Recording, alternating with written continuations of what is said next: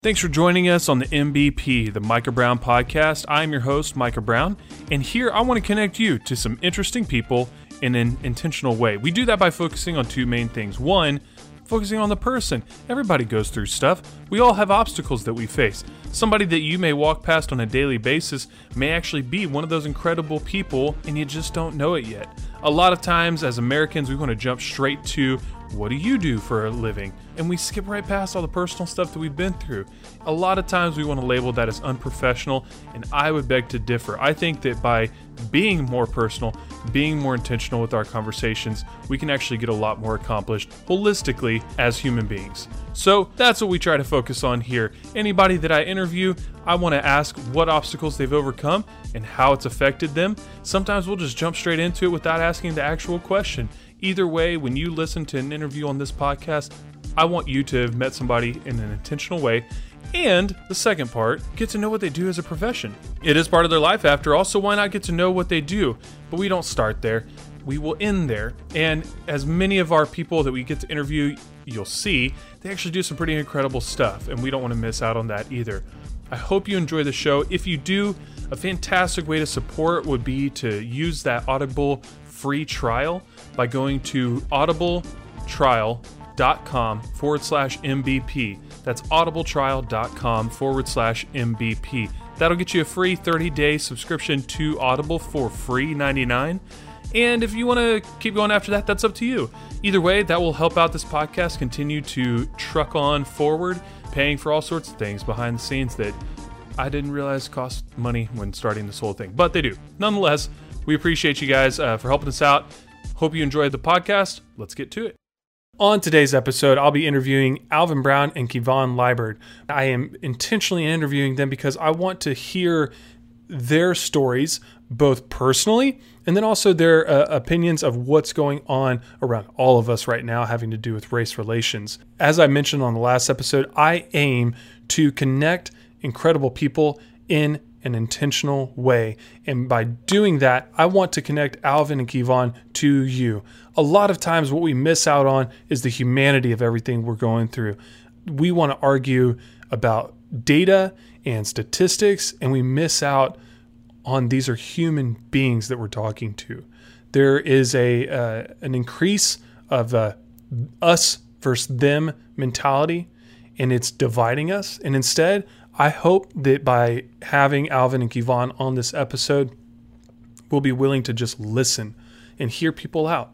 Whether or not you agree with them, whether or not you fall on the same side of the line as they do, that is all secondary to just getting to know what somebody else is going through. As you'll hear in this episode, Alvin has a different experience than Kevon. Kevon grew up all over the world. I'm very jealous of where he went to high school, as you'll hear. But nonetheless, they have very different experiences. Both of them are married to white women, and that has had its own share of interesting obstacles and dynamics. But nonetheless, they both have some very encouraging words throughout the whole interview, which I must say is rather long.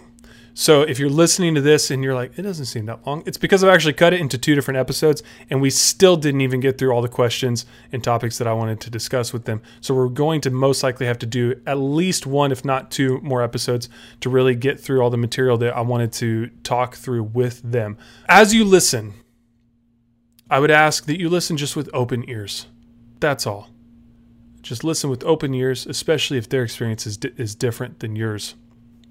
My experience is different than theirs, and you'll hear some of that. There are some similarities, but mine are very, very few to their entire life situation. Thank you. And without further ado, here are Alvin and Kevon. Gentlemen, thank you for joining me on the Micah Brown podcast. Today, folks, we have, as I mentioned, we have Alvin Brown. No relation, though I wish there was. And then also Kevon Liburd, also no relation, but not even the same last name. So I wanted to start with saying thank you for joining me. I know we're going to get into a lot of things here, just topical conversations, things that are happening around us. But before we do that, I wanted to have each of you kind of share as much or as little. It's your show. Here we go. About your story, just where you're from, family background, childhood, college, how you met your wife, kids, job, etc. Not how you met your kids. I feel like we all know how you met your kids. But just whoever wants to go first, or I can pick, but hopefully you guys can be civil on who gets to go first. First name A, last name B, going first. There we go. Just that easy. So yeah, so I'm Alvin Brown. So Mike, and thanks for having me on. Yeah, I guess it goes all the way back to an early Monday morning of 1980. No, just playing. I was born in 80 though. October to be exact in terms of a date. save it, guys. We're gonna remember that. Exactly. Save it. Get into all my banking account information and all this other stuff. Exactly. I don't even What was the name of use your that. first pet? First pet, your height and weight, street you lived Your on. first car. Yeah, exactly. Right.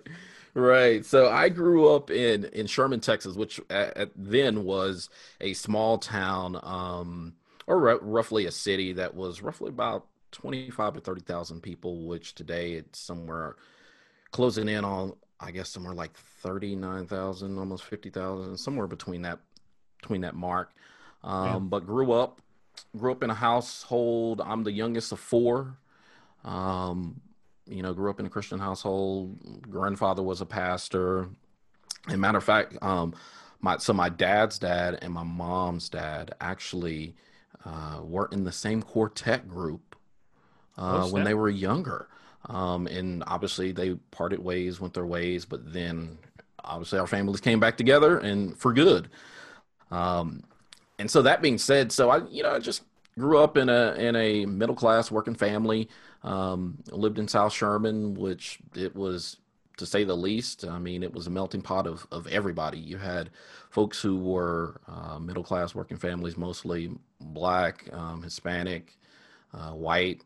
We were just all together, if you will. Um, and so growing up was just interesting. I can remember probably one of my first experiences with race was having an older white male call me the N word at the age of 5. And so, not necessarily knowing what to do with that, it that kind of Did you just even set. know what? Did you even know what that word meant at 5?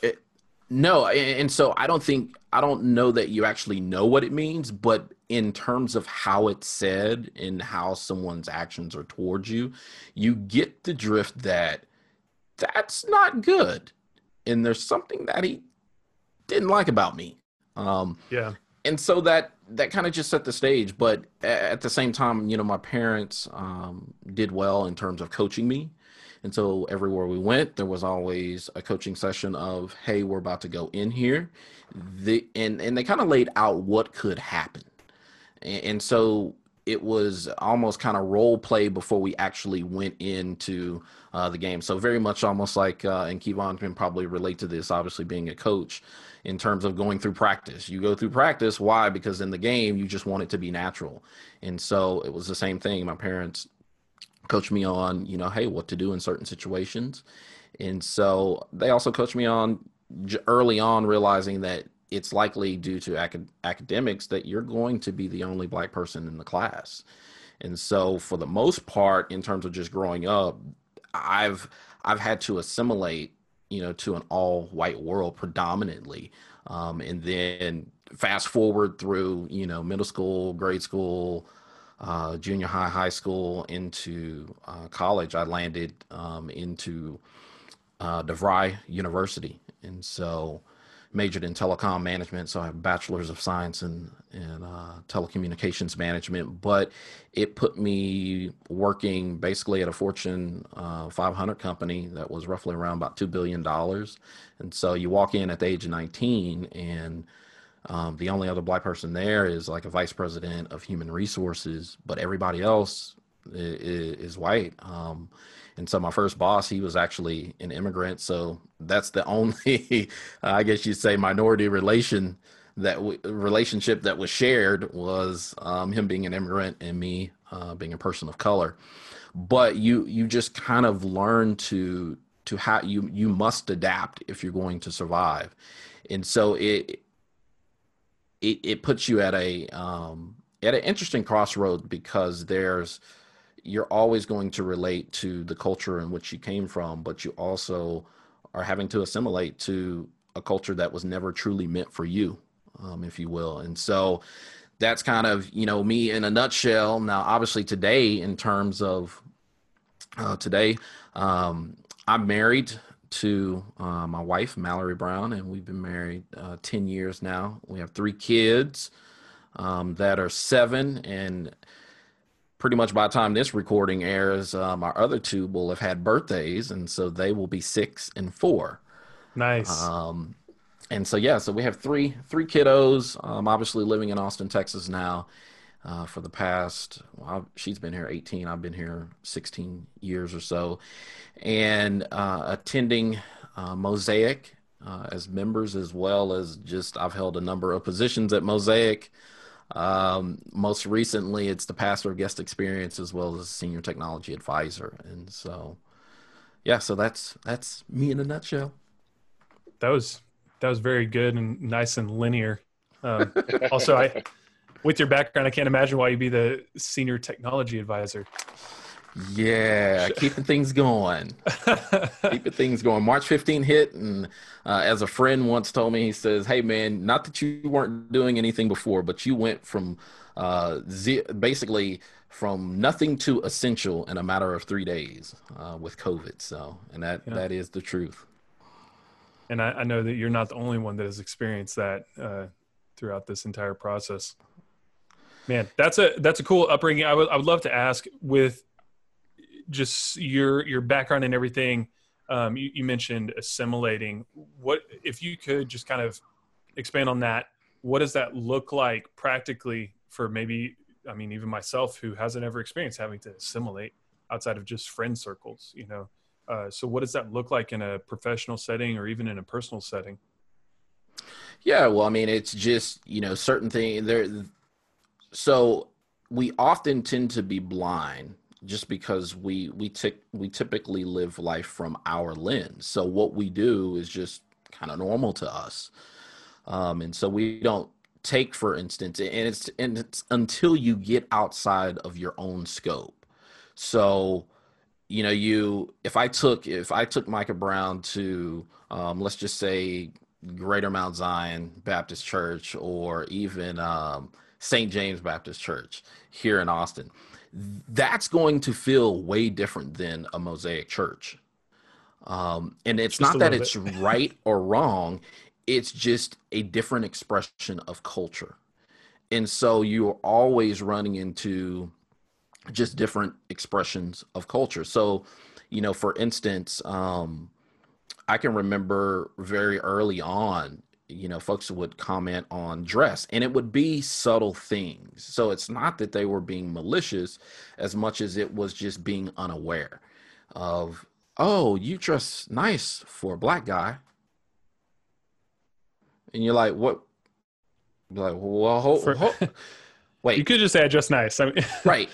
You could have just said, "I dress nice." And so you don't know whether to say thank you, or you're like, "Wait a minute."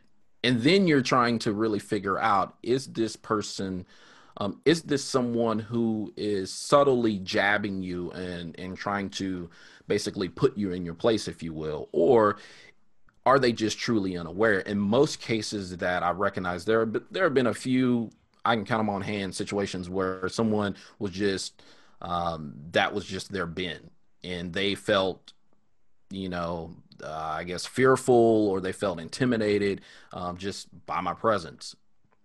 In most cases, it's been that folks have been unaware. So it's things like the way someone dresses, the way someone's, the bigger thing is like hair. And I know Black women can testify to this in terms of, "Oh, it's not even let me touch your hair." In most cases, they just reach out and grab. Like, "Hey," yeah. You kind of like, "Hold on, don't do that." I've actually experienced that one. I remember vividly where I was, so I can at least relate to that one. I was in St. Louis at the Arch, and this Middle Eastern woman, I have no idea where she was from, but by the way she was dressed and everything, I'm just standing there looking at something in the gift shop, and I just feel his hand, and I had much more blonde hair then.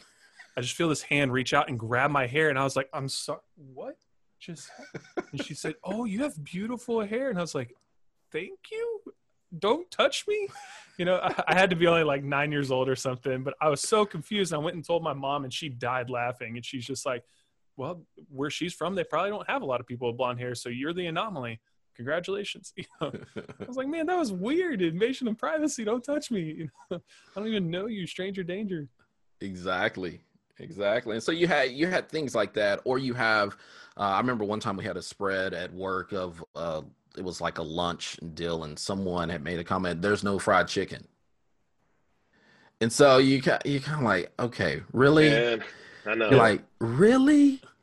And so it's those things of assimilating to a white world or taking it personal. Now, before I tell the story, let me preface this to say my mother-in-law and I are on way better terms than where we started at the time that this happened. But it was coming into a family that had, I mean, the blackest thing that they saw were their shadows. Um, and so that just kind of lets you know they hail from Alabama. So everything that you can actually just think of, and then enter Alvin Brown with all of his blackness into the family. And it was the first time that my wife ever brought anybody home. But one of the things I can remember in terms of assimilating, it was kind of like, well, my mother-in-law, she asked the question, well, what does he eat? And so it's kind of, and it's like, Goodness. um, I eat Chick-fil-A. I eat Sonic, Burger King. We have all Yeah. these different things that I eat. But it was just learn. It's like, well, do we give him chicken and watermelon, or what do we give him? Dang. It's like, well, no, you give him food. He is a person just like, you. But I think Human being. yeah, it's like, I think that when it's just being unaware of just certain things. And so when we're tossed into the situation of being opposite of someone else's culture, I think we go kind of shell shock, and just we just get dumbfounded in certain instances of just not knowing what to do, what to say, and truly just how to be human and really accept the humility and humanity. Yeah. Which I think is a big piece that people are missing frequently now, is that there are other human beings that are experiencing different things than you. And instead we quickly jump to this us versus them mentality. And historically, that tends to lead to civil wars, that tends to lead to violence, that tends to lead to just the mentality.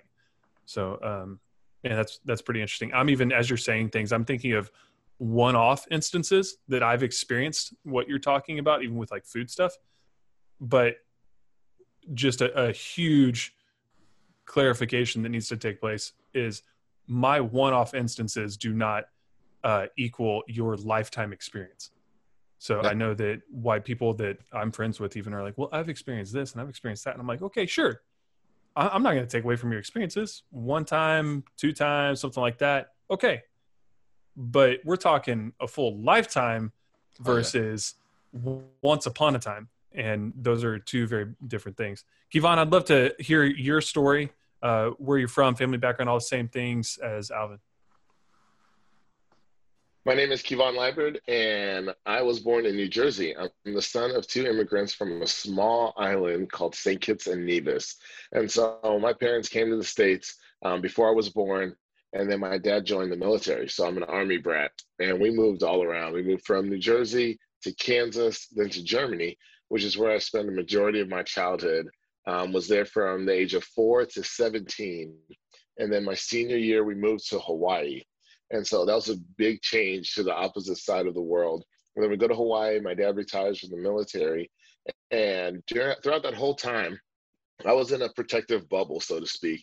If you know anything about a military base, on a military base, you have people from all backgrounds, and everyone is on the same playing level, on the same field. There's two distinctions. There's officers and there's enlisted. But within that enlisted rank, everyone is the same. So I grew up with friends who were Asian, who were Latino, who were black, white, and everything in between. And because of that, a lot of my friends, once we came back to the States later on, didn't understand what was going on here. We lived in this world that was very different than what was going on in the States. If you think about it, nobody has any unemployment issues on a military base. Everyone literally has a job. Not only that, you all have health care. Like if I stubbed my toe, it's all right, let's go to the clinic. It was free. It didn't matter.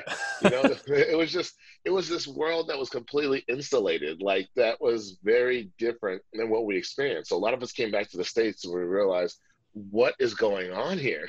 And I remember my parents had always talked about like trying to protect us from that, which is why we stayed in Germany for 13 years, was because they realized over here, there's so much that was happening that we weren't privy to. So I come back, I graduate from school in Hawaii, my senior year, and then I go to what Bible a burden school. to live in Hawaii. It was rough, 75 degrees every day. It never got below like 68. That would be cold. It never got above 80. Everyone would freak out. Like it was nice. Dang. So I go from Hawaii to Columbus, Texas, which is a small town outside of Houston. Yep. Like I worked there. I worked there for 2 summers at the Pine Cove that's in Columbus. So I know exactly where that is. Yep. There you go. So I went to a small Bible school out there for 2 years after I graduated from high school. And then after that, I went to Oral Roberts University in Tulsa, Oklahoma. So you can see how my scenery changed radically within the course of a few years. Oh, yeah. So, I go from a very multicultural background in the military bases to Hawaii, which is, I mean, every type of ethnicity you can think of, to small town Texas and then small town Oklahoma. It was a culture shock to say the least. So, no kidding. there I met my wife, Katie. She's actually from Texas. She's from a small town called Del Rio. It's on the border. And we met there. And it's interesting because although she is white, the town that she grew up in is 85% Hispanic. So she grew up as a minority in her town, and she actually found it weird to be around white people all the time. She's like, there are a lot of white people here in Oklahoma. That's an interesting dichotomy of brain, like just splitting your brain. Like I'm used to this, but society's telling me I should be used to this. And that doesn't feel exactly normal to me. Yeah. Yes, the society's saying that. People look at her like, but you're white, so you should feel comfortable here. So needless to say, we went to school there all 4 years. We graduate, get married, and moved to the Dallas area. And then we lived there for 2 years. I started coaching football and teaching. I taught chemistry and coached and was athletic director for 12 years. And then so I did that there for 2 years. Then we moved to our hometown for 2 years as well. And then after that, we moved to Austin, and we've been here for 10 years now.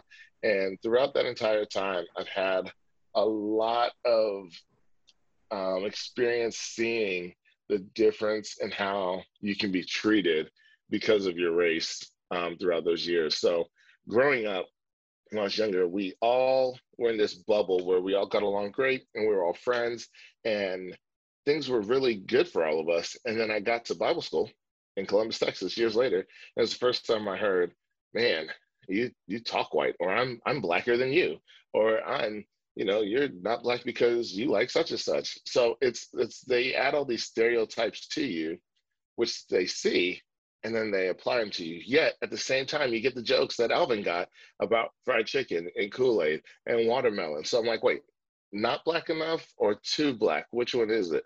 Like, can we go back and forth? And Alvin talked about this earlier. There are people that are ignorant. They just don't know what they're saying. And there's people that do it on purpose. Either way, they are still affecting you, and that's when I first learned about microaggressions.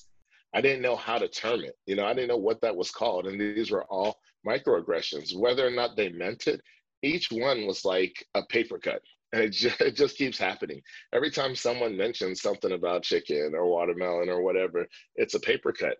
And what sucks is that you can't really do anything about it, especially if you like it. Like, this is the thing. I love fried chicken.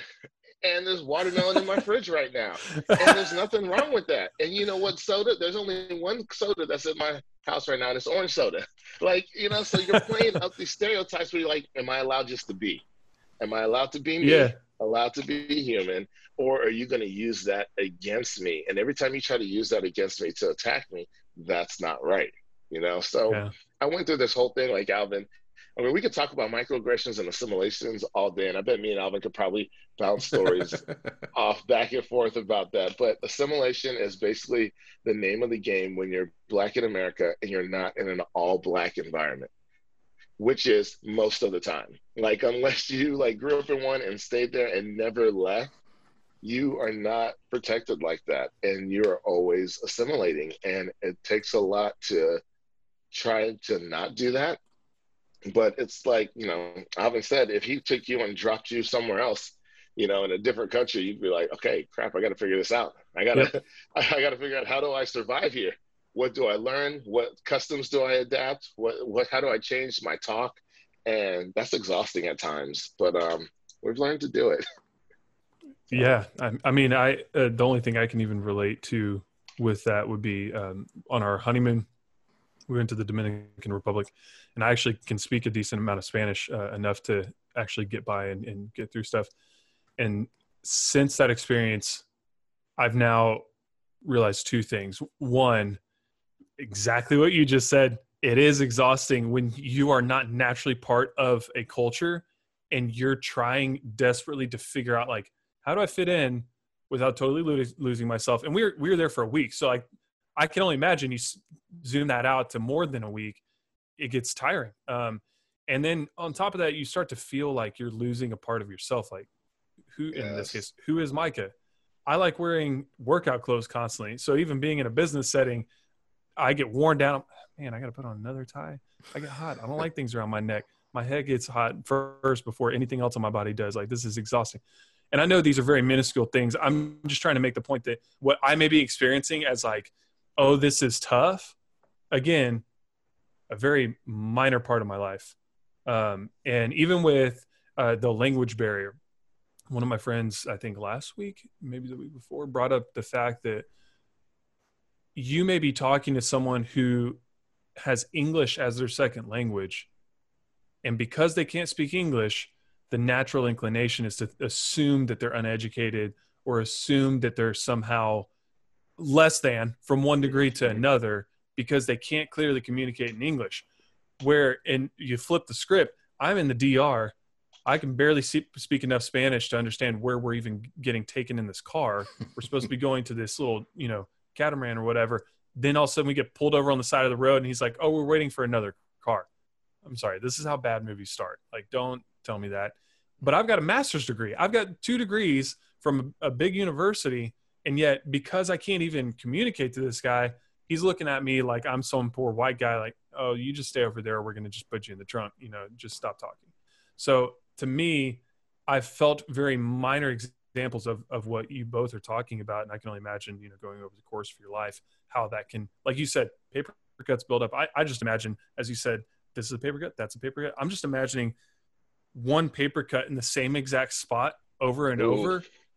Man, that's going to hurt and get deep fast. May as well have gotten a knife out. So yeah, and I don't know that it's really paper cuts all over that are getting hit. I mean, we're into multiples now, multiple times, and it's funny because I thought, as you were saying, when you talked about going into a business environment and putting on a suit, like, there are days that assimilating has become so tired. I feel like I love being Black. I didn't choose to be Black, but I so love it that God gave me this gift. But there are days that I'm so tired that I wish that I could literally take off my Blackness, put it on a hanger, put it in a closet, and live life with less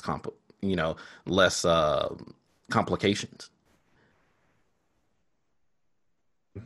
that's a unique experience. And I hope the people who are listening to this pause and think about that. It's so difficult.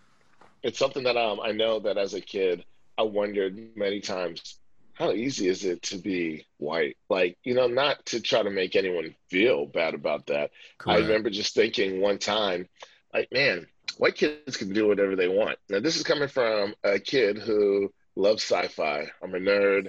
I love watching sci-fi, reading sci-fi. I'm a chemistry teacher.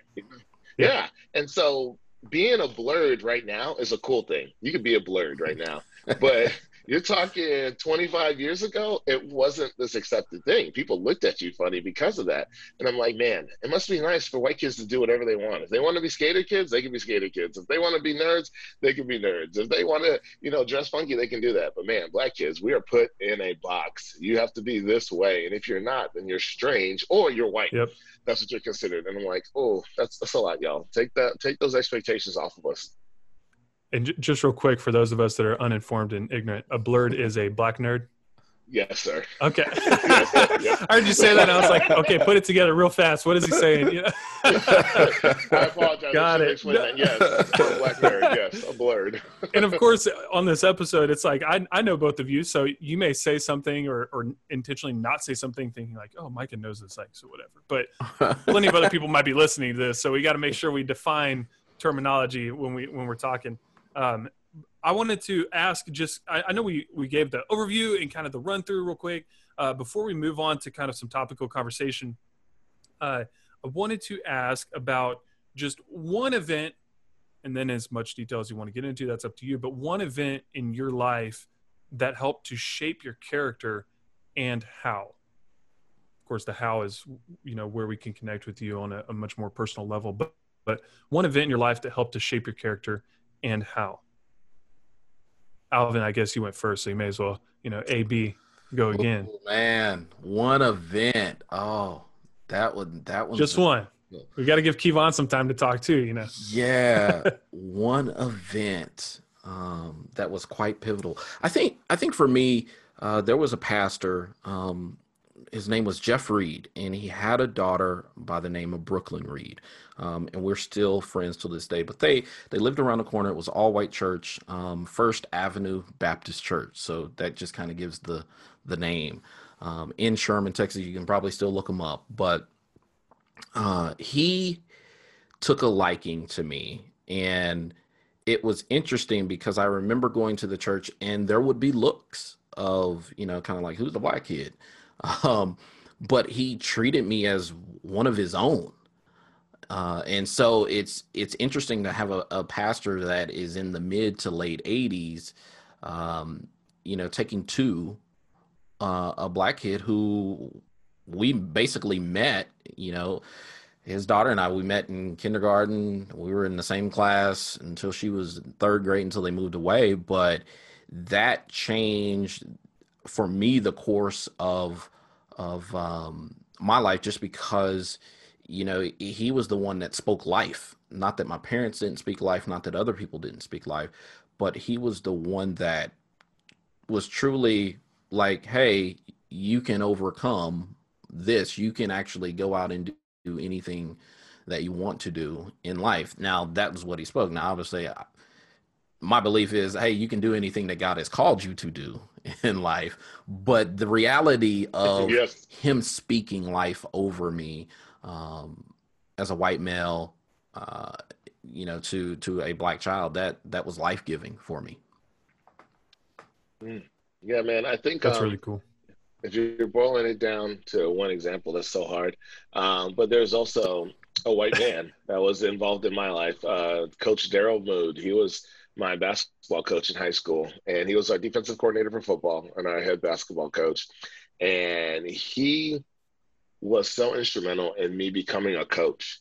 Like, I wanted to be like him because of the impact he made on all of our lives. And what's crazy is that he took the basketball team, which was all black kids, except for the years that my friend Robbie played. He was the only white kid on the basketball team. So it's him plus everyone Love else. Robbie. Yes. And so he was the only one that was on the basketball team, and his basketball team, all black, and Coach Mood treated us like we were kings. Like, he didn't treat us like there was anything wrong with us. And that made such a difference.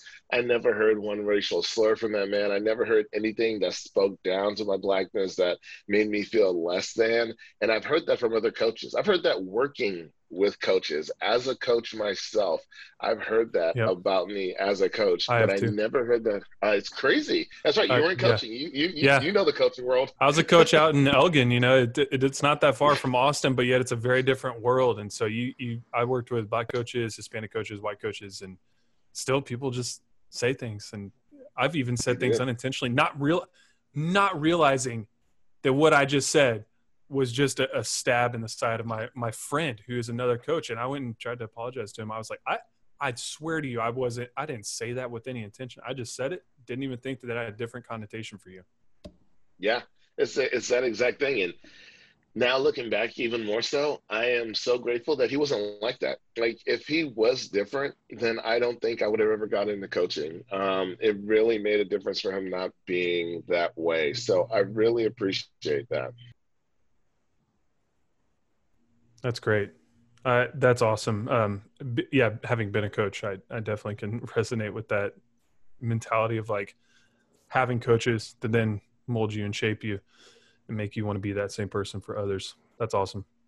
Thank you guys for sharing both of that. Okay, so I want to transition here into more of a topical conversation. It's no surprise that at the time of this recording, and I say that because I hope that there's a day when somebody listens to this and goes, what were they even talking about? I want to get into more of the topical situation of what we're all experiencing right now in America. And it has then bled into other countries around the world, which is really crazy and cool to think about. As I've said on our podcast, as I've said, even in my own personal life, there's always going to be extremes to any subject, any topic. And unfortunately, the people who are loudest are the ones who get the most attention. And typically that's from media. That can be from somebody then taking an article and posting it to social media. That could be the one who is the topic of conversation frequently. And in my experience, knowing both of you, but knowing other people who are Black, those extremes actually don't represent they don't represent me. They don't represent you. But instead, we're seeking to have more of a dialogue of like, hey, the things that have been mentioned are actually happening. So what can we do to change that? So that's where I want to bring this conversation. I want to start with a question. I say we just keep the same order. Alvin, you can go first. Kevon, go after Alvin just to keep things organized. Not that Alvin is better than Kevon, he just has a better last name. So let's start with that host bias, Micah Brown and Alvin Brown sticking together. All right. First question would be, do either of you have stories of times you've been treated unjustly, abused, or treated less than, kind of on the lighter end of it, less than simply because of your skin color? And secondly, how did those events make you feel? Man, so I can, countless times of being made to feel less than just based on, being judged by the color of your skin and not the, content or character of your heart.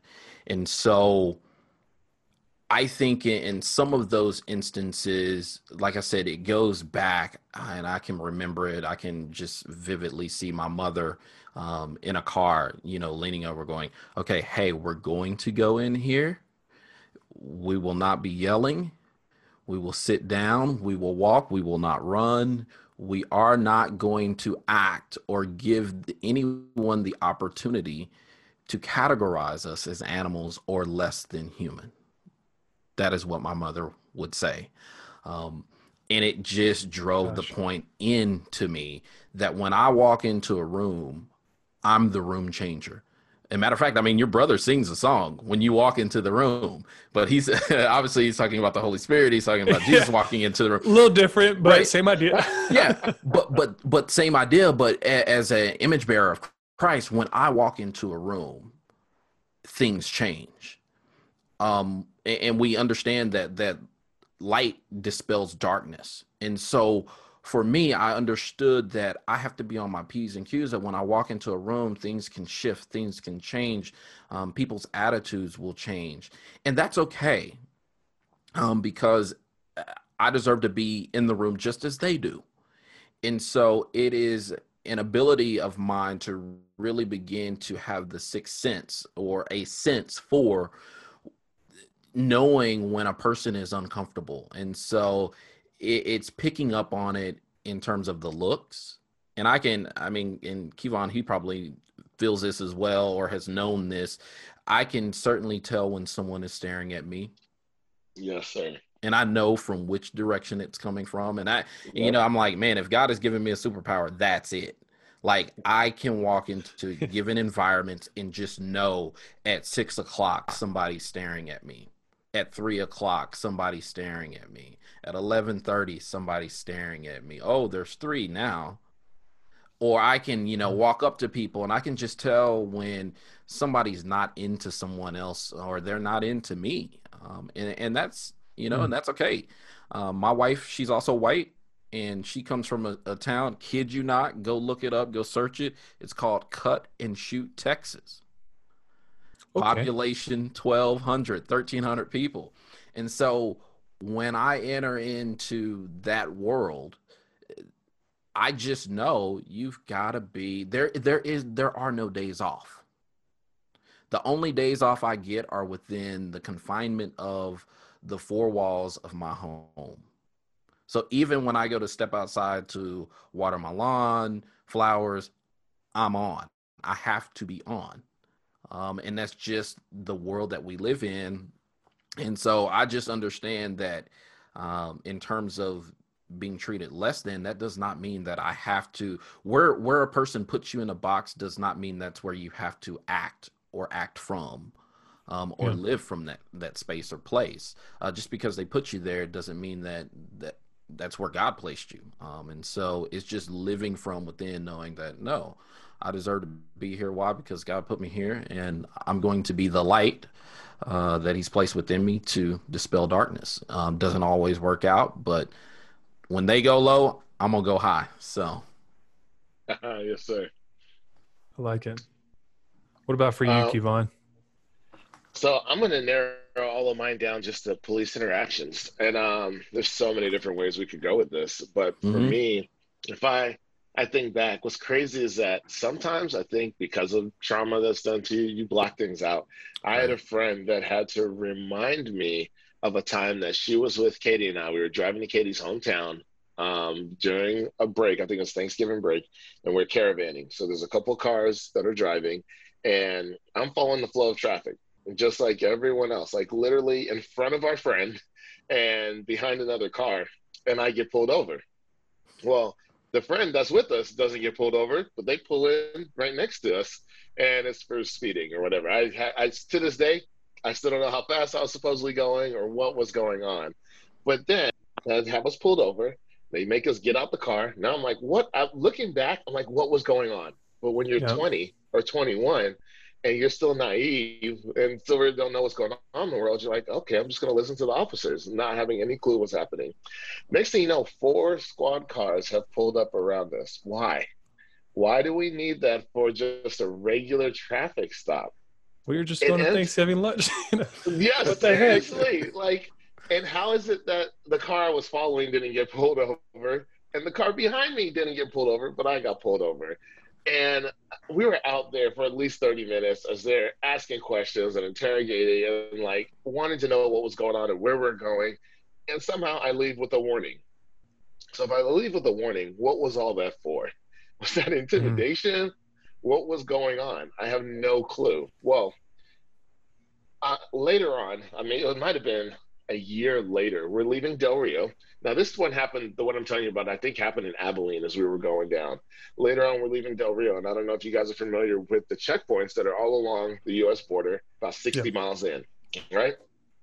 Yeah. So people, and if you're from Texas, you recognize this. If you're not from Texas or other border states, you might not realize that this happens, that when you cross over the border initially, there's no border patrol checkpoint there. So Katie's town is right on the other side of Mexico in here in the U.S. And back in the day, people used to flow freely between the two. All you had to do was pay $1.15 or whatever it was to go across the bridge and you would go to Mexico.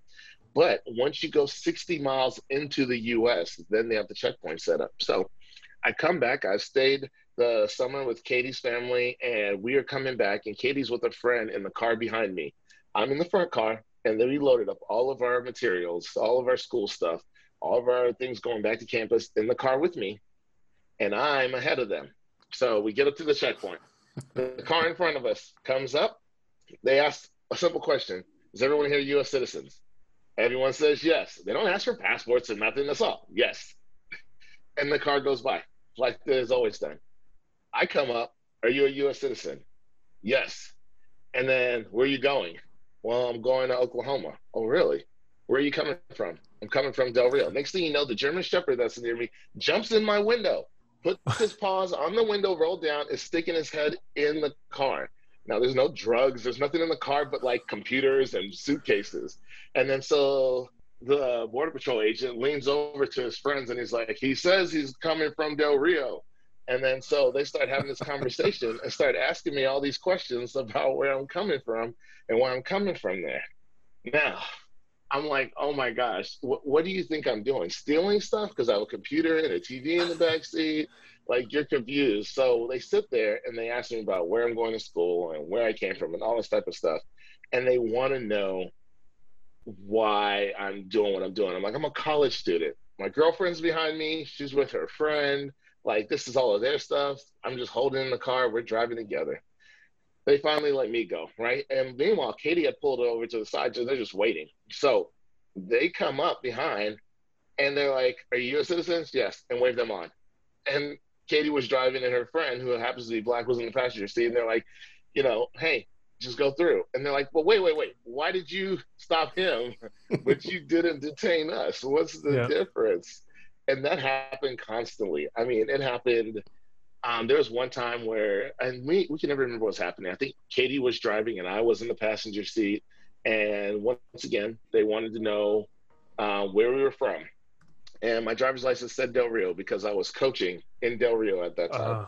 And they were like, well, where did you go to high school? I'm like, not here. Honolulu High School in Honolulu, Hawaii.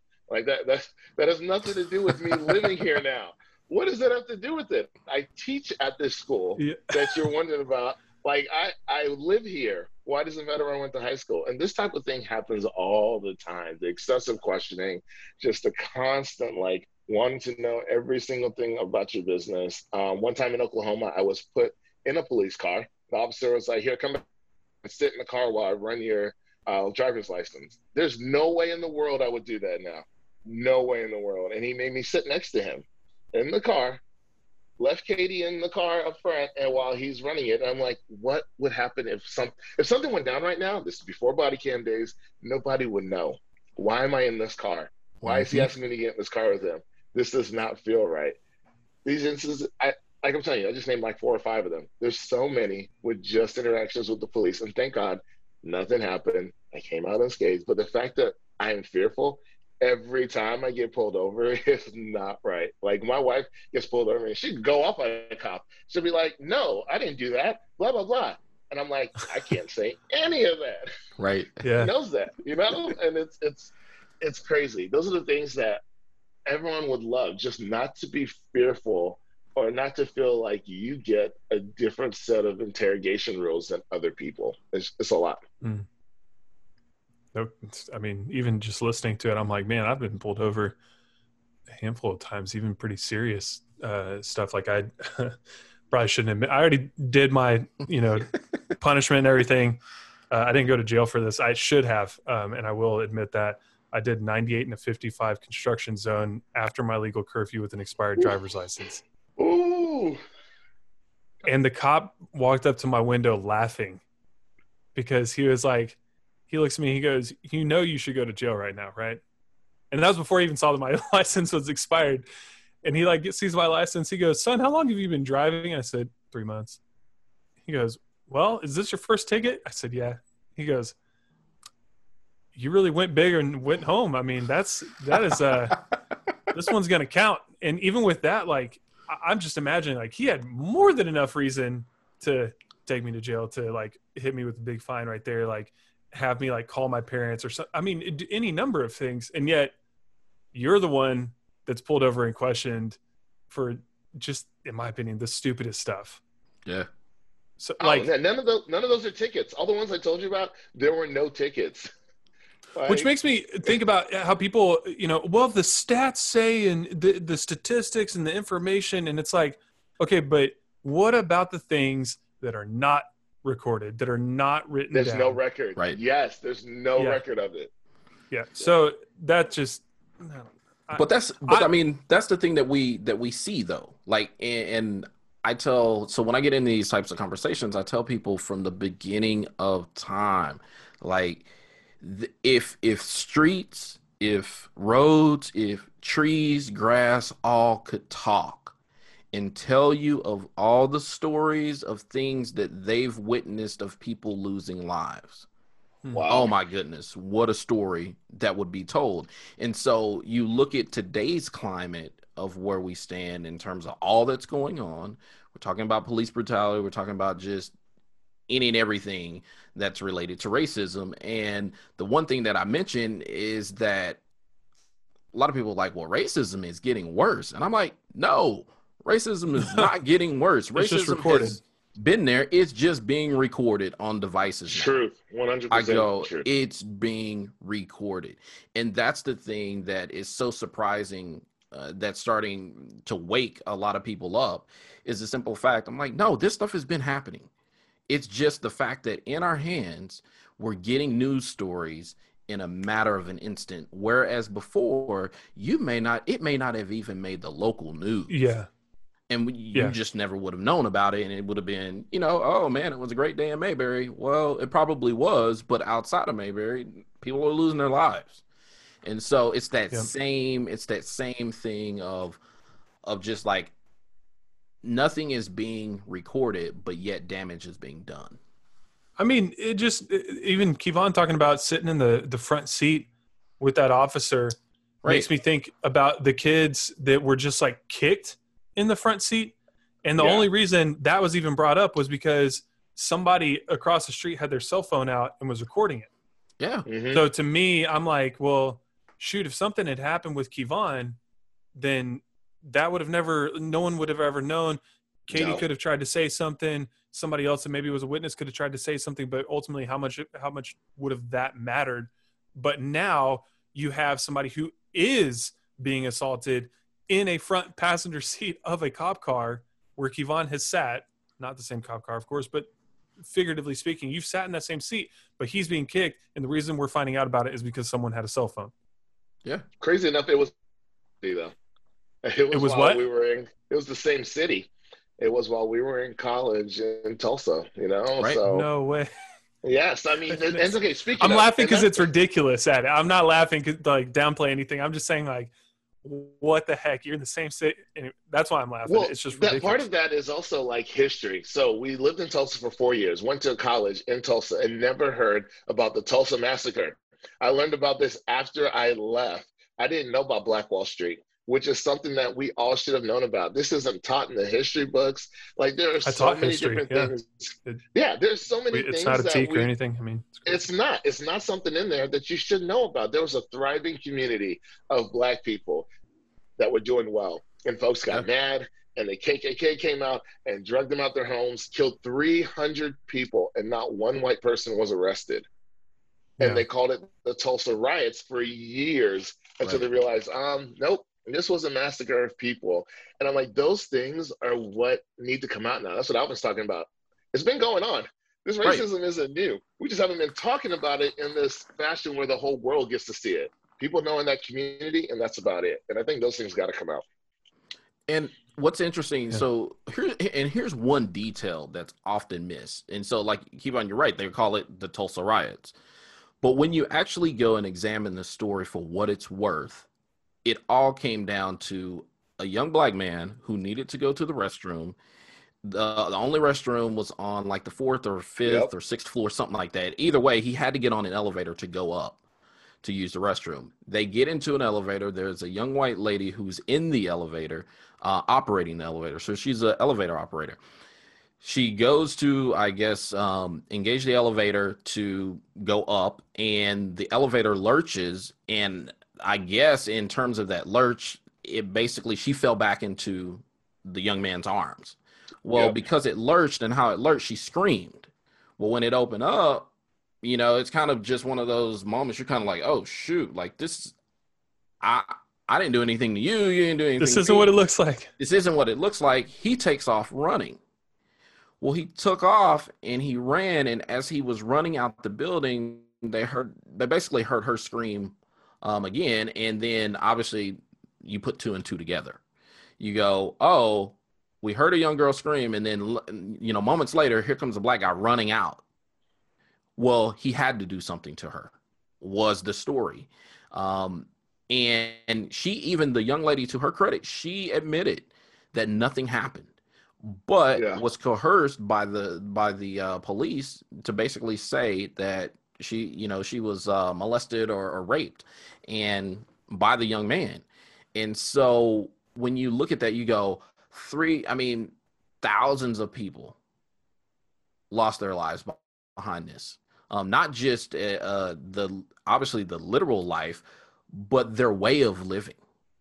Oh Like, yeah. gone, destroyed. I mean, there were only what was it? It was 6 black families that were in there. Like, I went and did some research on it. It was 6 black families, and they were doing so well that these 6 black families each owned airplanes Airplanes, yes. back then. Dang. That's just how well they were doing in life. And so, and then they also said that, their banks were doing so well that even white people came to get loans from black banks. Yeah. And so, when you think about, man, they burned this place down, Greenwood, down to the ground, under the ground, as some people would say. And it's just saddening that when you look through history books, that this is not mentioned. And so, you get things like that. Well, then you bring it into the 80s or the 90s with the Central Park 5. I'm not going to get into that, but just go Google it for the Central Park 5. And it's so many different stories that are like that are just probably sitting out there waiting to be told. But we don't know anything about it because it's not included in history. Yeah. I'm looking right now. There are books about it. There's one called "The Burning Massacre, Destruction, and the Tulsa Race Riot of 1921," which it says massacre right there. That one's on Amazon. The Central Park 5, the untold story behind one of New York City's most infamous crimes. You guys can, for people that are listening to it, you can go. I'll put the links and stuff for you guys to go check those out. But you can do that through Audible, Amazon, whatever. But if we're not going to be taught it through history, then we need to teach ourselves, I think, is the kind of where the responsibility lands. I know there's the talk that black families share with their kids. I mean, Alvin, you even mentioned that your mom would kind of brief you before you walked in somewhere. Yeah. But it's different than what I typically think of the talk being, that's usually the birds and the bees and how when mommy met daddy kind of thing. But for you guys, have you had this talk with your kids, not the birds and bees necessarily, but if so, what did you say to them? How did they receive that? Kind of let us in on what that looks like for you guys as you're talking about this is a lifetime, not a once upon a time situation.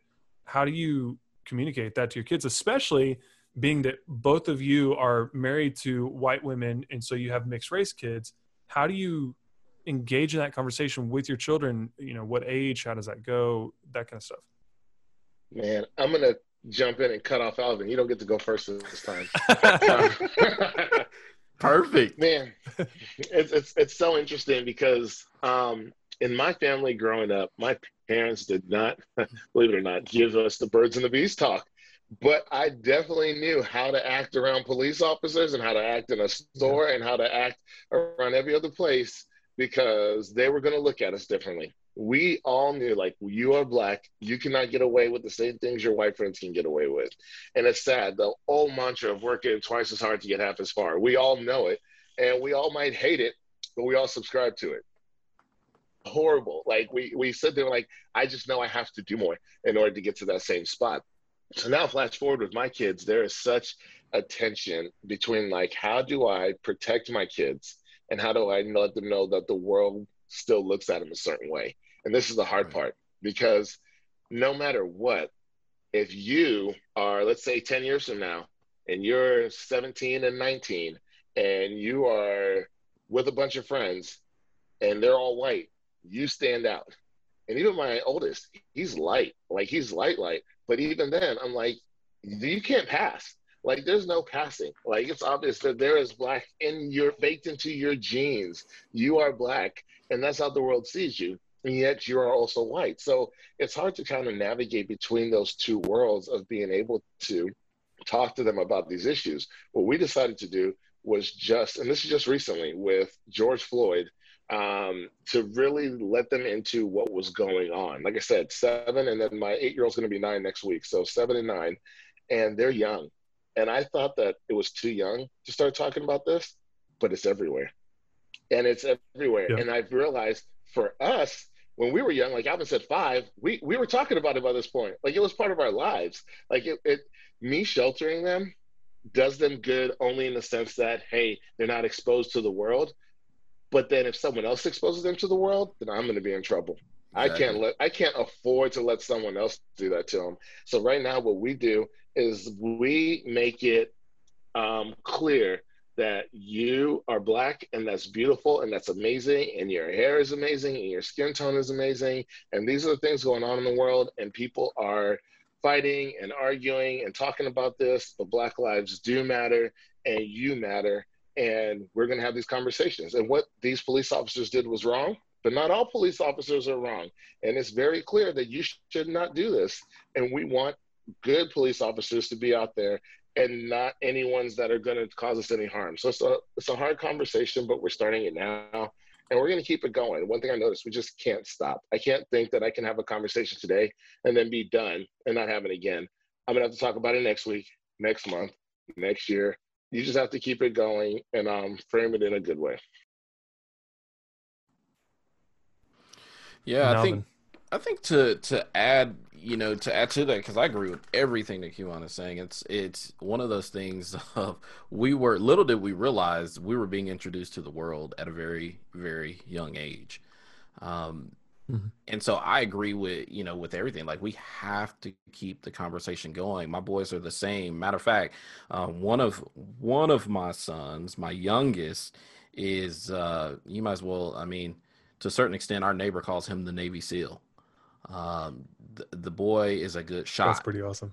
I mean, he loves his guns. Loves his guns, loves his weapons, loves his bow and arrow. You put it in, and he's been that. We have a picture of him at the age of 2 in a diaper, and he's looking down the scope of a little BB gun, and can hit cans, can Just do ready everything. to rock. Now, while that's cute right now, because the world doesn't really deem him as a menace. But where that starts to change is somewhere around his teenage years. And then now I've got a problem on my hands. And so, but that starts today. And so it's like, we're having to teach him. So like, hey buddy, listen, we cannot allow you to go out in the front yard with those guns. Like, we just can't do that. Well, why not? Well, we live in a world that is a different place. I know that that's what you love to do, but the reality is, like, we have to begin to teach them about that. And for me, that is a big concern, that I have a son who will be ultimately deemed black, and he's not going to get another fair shake. And so it's, reading books, and my wife has done a fabulous job in terms of stocking our home with books. Books about race, books about Black people who invented things. There are stories that I share with them, just about folks who I've come across who are Black who invented, like Garrett A. Morgan, I believe, invented the gas mask. He invented the stoplight. And so there are things that once you understand where you come from as a culture, you begin to realize, like, well, everything wasn't as white as it's made to be. That Black culture had a contributing hand into this society, into some of the very things that we have grown to come, near and dear to and depend on. And that's not taught, but that starts, with us. And so, That's important. Yeah. yeah. And so it's, do I have to have the talk? I believe that there are certain things that God has placed on my heart of just realizing and seeing that my sons will never have to deal with, and they won't be burdened or hassled by certain things. Whereas there are other things that they will be hassled by. And it's not necessarily them as much of it is as how the world sees their dad. And so Alvin, so it's just that notion. man, I've thought about your youngest son a couple times because I know he has that love for hunting, and he could be in camo and he'd be decked out and he's ready to go shoot. And it's 130 degrees outside. Yep, and he don't care. But then I've also thought the same thing as you, that man, if he's in the front yard, is that the same thing as young Micah being in the front yard carrying around a gun? And I think about Tamir Rice. Every time I see a picture of Tamir Rice, it breaks my heart. Like I can't. So someone was talking about, his birthday the other day and how he would have been 18, and it just seeing his face breaks my heart, because if you've seen that video, it's under 2 seconds that the police show up and shoot him. And the person who called 911 said it's probably a toy gun. And it's like, there's this don't call 911 if you think it's a toy gun. And if you saw a little white kid roaming around, which I've seen playing whatever game they're playing with their guns, do you call the cops for that? And that breaks my heart, because your son should be able to have that gun and not have a problem. He should be able to do those same things. How do we make it so that everyone sees other people, other groups as equal, and afford them the same respect? They afford them the same, what's the word I'm looking for? Dang, it just dropped out my head. Opportunity, or? Yeah. When you assume the same assumption, that you would give anyone else, like that, it doesn't make a difference what his skin color is. That little boy can play with his toy gun. That's fine. But we don't do that. And I think that's what we're digging deeper down into. And that's what it really gets into. How do we change the way that things are looked at in this country? And it's hard. It's multifaceted. There's so many layers to it. It's individual and it's systemic. Like there's a lot that goes into that. Yeah, that implicit bias. Yes. Yeah. I mean, even as you're talking about the toy guns and stuff like that, for me, I think of so I've mentioned this, I think, on the podcast. If I haven't, here it is. I grew up in a cul-de-sac where if you're facing my front door, I can still drive. It's in Austin, so I can drive over to it, 15 minutes from here. But if you face my front door, the home to the right were first generation immigrants from Ghana, Africa, and I was best friends with their son, Stephen. And then on the left, they're second generation Latino or Hispanic family. And I apologize if one of those, descriptors offend somebody. I can't remember which one is the offensive or the regular one. But there, I know Kevon's laughing at me right now. I'm trying, guys. I'm trying. But but either way, I grew up with neighbors that literally didn't look anything like me, And as you're talking about toy guns, I vividly remember a Christmas where the Adais got Steven and my parents, they went in together, got us the laser tag systems, like the old school, little gray, black with the orange tip, all that kind of stuff.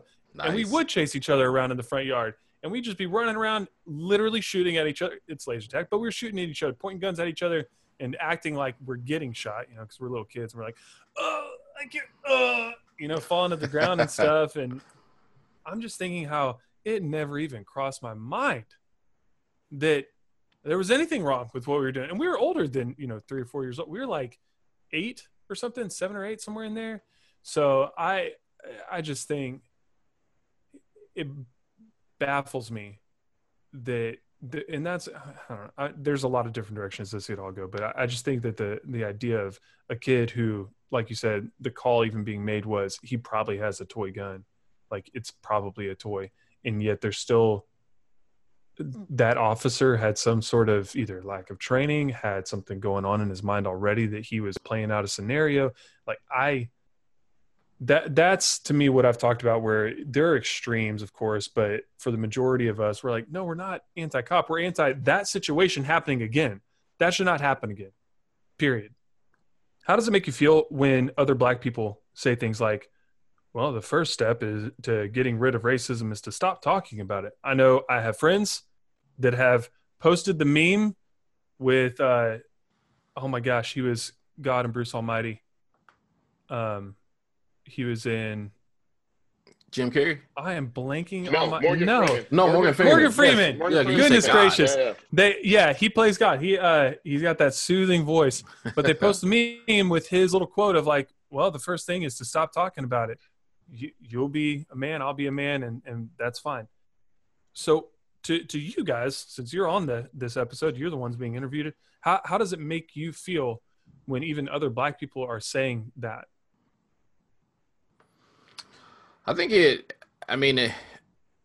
a certain extent, it's a matter for me of really asking, if that's the case, if we're going to stop talking about it, then, for that person, whatever comes, you can't say anything about it. So if that's the stance that you want to take, then if you go on and live your life and other people treat you less than because, or treat you worse, or mistreat you in some way because of the color of your skin, shut up. I don't want to hear about it. Don't cry about it. Don't do it. That's where I stand when you come to me with that. That's a good point. because the reality is this. I'm like, You can't have it both ways, kind of thing. I didn't stand in line to get this paint job. I didn't choose it, but guess what? It was chosen for me. So if God chose it for me, there must be a reason for it. And if he doesn't ignore it, then who are we to ignore it? Now, that being said, I look at racism and I go, racism at the end of the day is about sin. And if we look at the undertone of racism, it's really fear. That's really what it is. It's a fear. It's a fear of being inferior to some other person because of the color of their skin. That's it. And it's sad to think that, it's like, well, no, I'm not better than you. You're not better than me. But how much better could we be together? That's not a thought. It's a thought of, well, that person, and especially if you start looking at it from slavery. So like, I give you this example. Slavery still exists today. It's just really subtle. You just don't really see it. So for instance, and this is my example, and I look at sports, especially basketball and football. If you look from top down to the bottom, 85% of the players are black. Well, let's start looking up through the ranks. Now, that's why you got things like the Rooney Rule. So where you have to hire minorities or a certain number of minorities. So you got to start hitting quotas. Well, if you look across like ownership, there are no black owners. Well, then you get one and it's like, well, there's Michael Jordan. It's one of you. That's enough. It's like, well, no. So a lot of people are like, well, how do you consider that slavery? These people are getting paid millions of dollars. And I'm like, okay, yeah. That's what you want us to buy the line on. You want me to buy the line that they're making. They're not being harmed. They're not being, in comparison to, actual slavery. Oh, they've got it made. That's what you want me to buy into. But the reality is, think about the draft for a minute. Ooh. Think about the combine. Yeah, go there. Yeah, the combine. Think about this. We're looking at men based upon height, on strength. That's how slaves were determined. How many bags of cotton can you carry? Okay, well, how fast can he run? How high can he jump? Yep. Run, jump for me in your underwear so we can see. Right. That's how slaves were chosen. And so that's where the education comes into. It's like, no, I can't stop talking about racism, and I have to talk more about the subtleness of all of it, of the NBA, of the NFL. I applaud Goodell for coming out and apologizing about Kaepernick, but let's talk about getting the man a job. For real. Let's talk about getting minorities into ownership roles. I appreciate your apology, but let's really start talking about actual change. So for me, that's where when people say, hey, let's stop talking about racism, like I go, if we're going to do that, we might as well debunk the entire society and economy we've ever known, like all the way back down to the foundation in which it was built on. Hey everybody, thanks for listening to the Micah Brown Podcast today. This episode is just one of many. I know it will be a continuing conversation with Alvin and Kevon. Even what you just listened to is not the full interview that we had. The full interview was a total of about 3 hours.